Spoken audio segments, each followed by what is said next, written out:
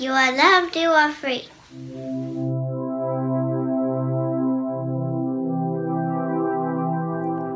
Lord, may we be instruments of your peace. Where there is hatred, may we now love. Where there is injury, pardon. Where there is doubt, faith. Where there is despair, hope. Where there is darkness, light. Where there is sadness, joy. O Divine Master, grant that we may not so much seek to be consoled as to console, to be understood as to understand, to be loved as to love. For it is in giving that we receive, it is pardoning that we are pardoned, and it is in dying that we are born to eternal life. Amen.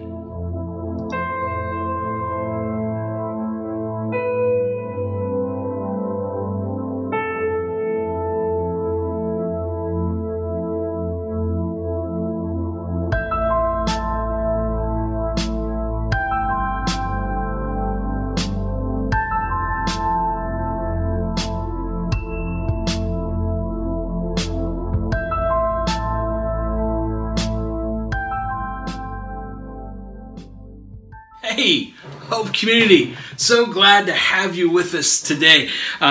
If you haven't done so, please hit the like and the share button. Let's get this message out as far as we can today. Send this to your friends, your family, your loved ones, anyone that you know that needs a good dose of hope today. Let's get this message to them. If it's your first time hanging with us, thank you for being here today. We want you to know that we value you, and you are now a part of our family. You are part of the Hope Community, and we are doing this thing now where we've moved beyond four walls, we moved beyond a central location, and now we're saying that everywhere we are, everywhere that we take these concepts of hope and the things that we talk about, even the things that we see in the comments and those things through our discussions, and we take those and we share those and we add to them, guess what? That is being Hope Community. So wherever we go, wherever we are, that is Hope Community, and you're a part of that today. So thank you, and we just encourage you to keep going, keep doing, and be Hope Community wherever you're at. We are now into the month of November. Yesterday was Halloween, or All Hallows Eve. Today is All Hallows Day, or All Saints Day. You might be asking yourself, well, what is all that? Well, basically, it's just the time that the church celebrates life. We celebrate life that we have here, now, in front of us, day to day, our life with our family and our friends and our neighborhood and our families. We celebrate that. We also celebrate those of our loved ones and those we've looked up to, the saints, so to speak, that have passed on. We celebrate them as well. So it's just a big celebration, a big party, all about life. And so it's actually a fun time if you get into it. So we're going to get into it. We're going to party today. We're going to talk and have some fun.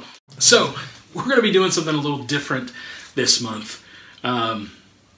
We've been together now for 2 years.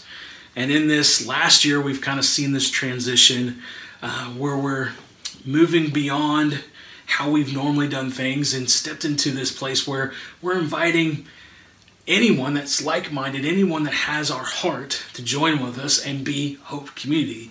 And so we've been seeing Hope Communities pop up all over the place. And going into this new year, I just want to expound on that and just see folks set free and liberated from past constructs or our past ideas and step into all that they can be as hope dealers. And so I just invited some folks to share some things, and I thought about some words, and I sent each of them one word, and I asked them to just share from their heart from that word. And I really think it's going to help us. I really think it's going to motivate us. It's going to encourage us. It's going to cause us to step out even more. And so Dwayne Huck, Mark Wargo, Michelle Harding, Chandler Cox, Eric Reeder is going to be sharing with us over these next few weeks. And you'll see me pop in every once in a while. But I really feel like as we move into this season, we're in November and getting ready to go into to December, and then we'll start the new year. I thought, man, what better way to celebrate Hope Community than to hear some encouraging folks talk to us about this journey of a hope dealer. Encourage us to go beyond where we're even at right now, to new places, to new things, to not be afraid of the new, to not be afraid of transition, to not be afraid of opportunities, to actually want community everywhere. And so we're going to be hearing from a few folks over the next few weeks. And today I'm really excited because Dwayne Huck is going to be talking to us today about the word move. So get ready. If you've got a notebook and a pen, get it out. Take some good notes and open your heart today. It's going to be good. So here we go. Dwayne Huck. Hey guys, how's it going? I just wanted to spend a few minutes here talking about the word Mick gave to me, which was move. And you think about the word move. That can take you a lot of different ways, but what I wanted to spend a few minutes here on is that word move as it pertains to moving the needle.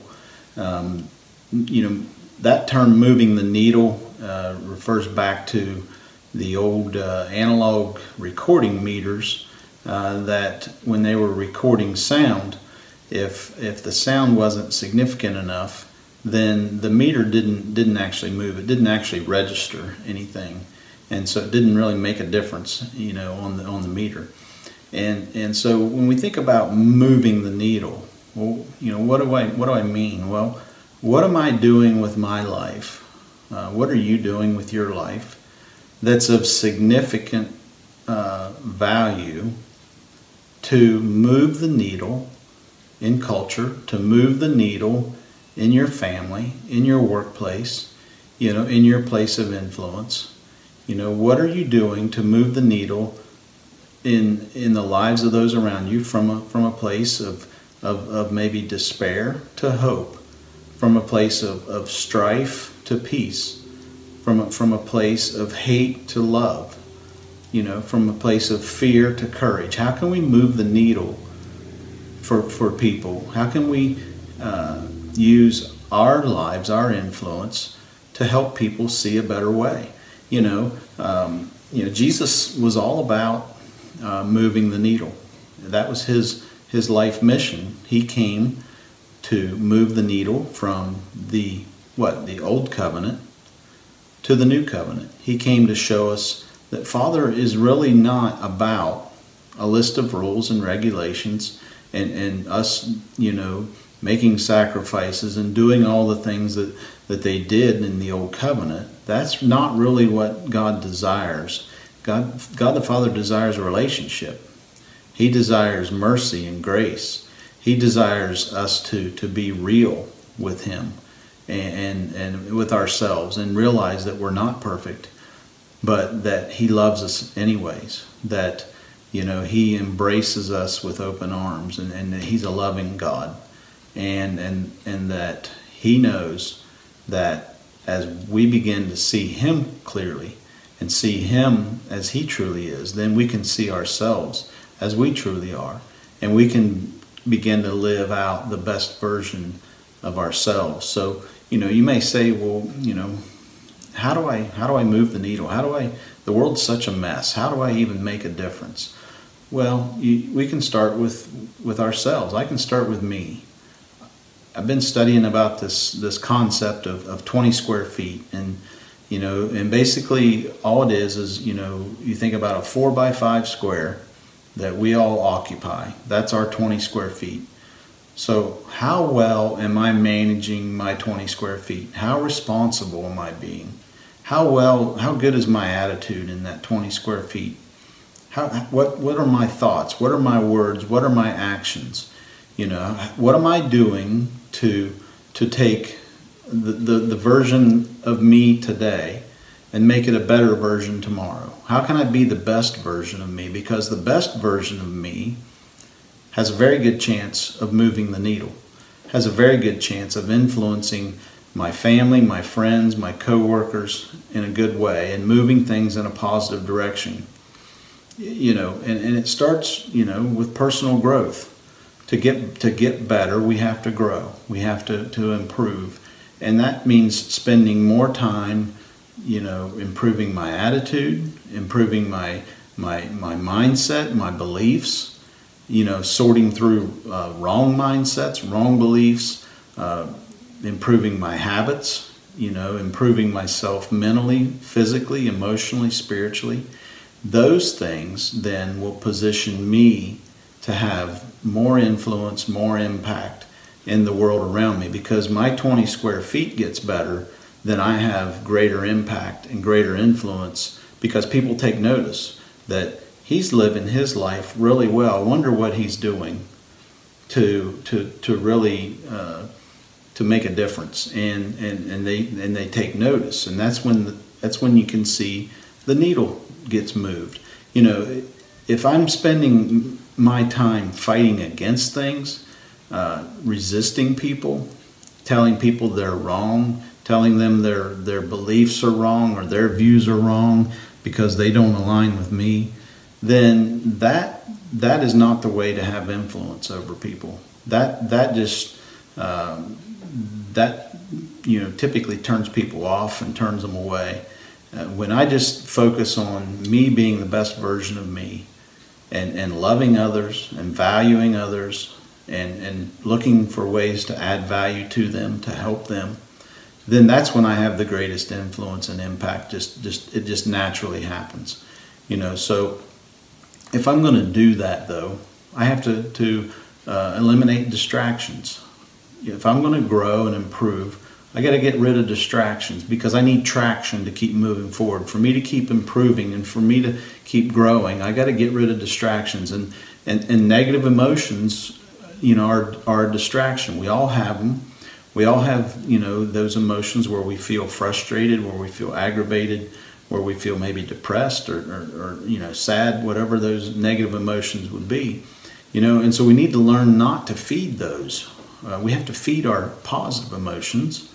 And we have to let the positive emotions become dominant over the negative ones. And then we will move forward. And that's why we have to be careful when, we're on social media. And if there's a lot of negativity on there and just the media in general, if there's negativity that we're feeding on, those things will become a distraction to us and cause us to get stuck. And stuck people don't move the needle. Stuck people stay stuck, and the needle stays stuck, right? So we have to be aware of the things that are distracting us and pulling us in the wrong direction. We need to align with our purpose. When we align with our purpose, and when we understand what our purpose and what our passion is, what am I passionate about? What inspires me? What am I good at?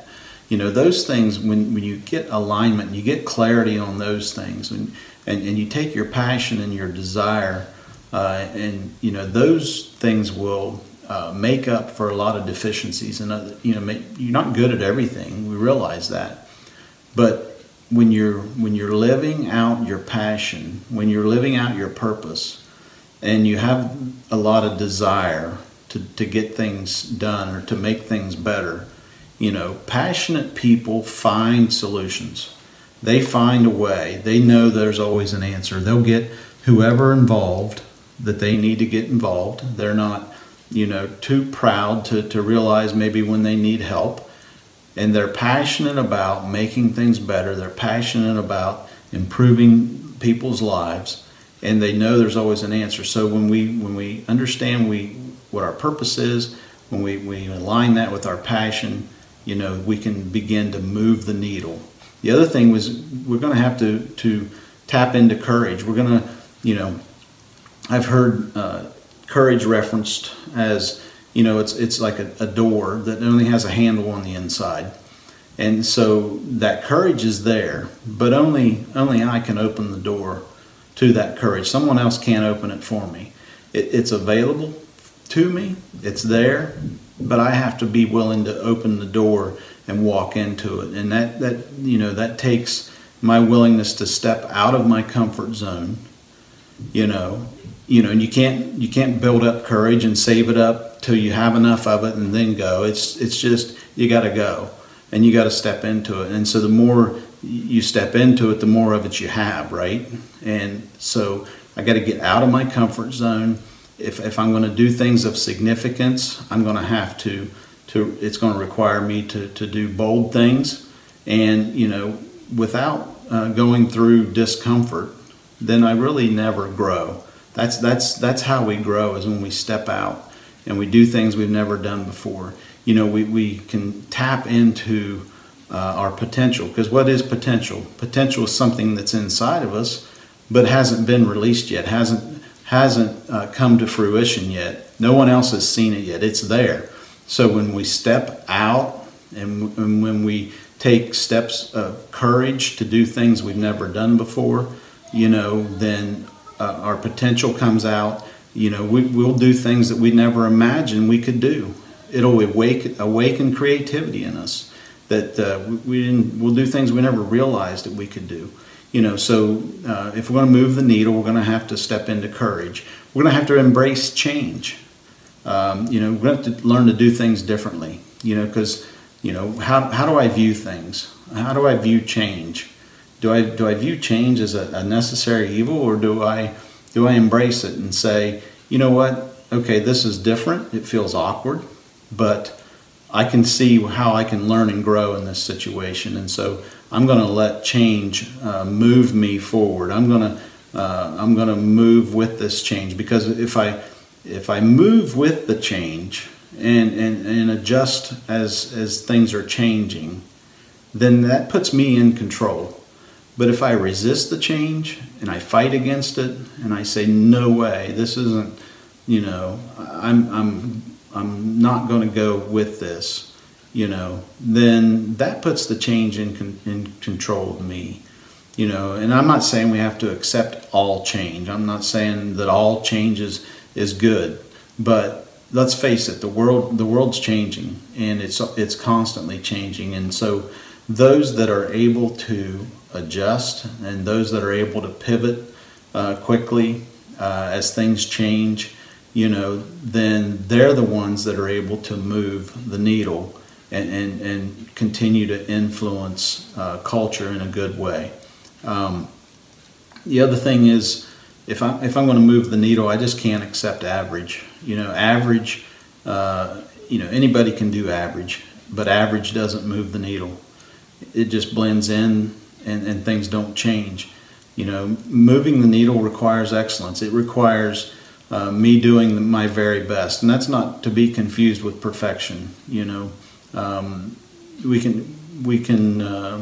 can get caught up in trying to do things perfect, and nobody's expected to do things perfect, but we are expected to do things to the very best of our ability, and that's all we can ask, and to do it with a good attitude, and to do it to the very best of our ability, and as well as we can.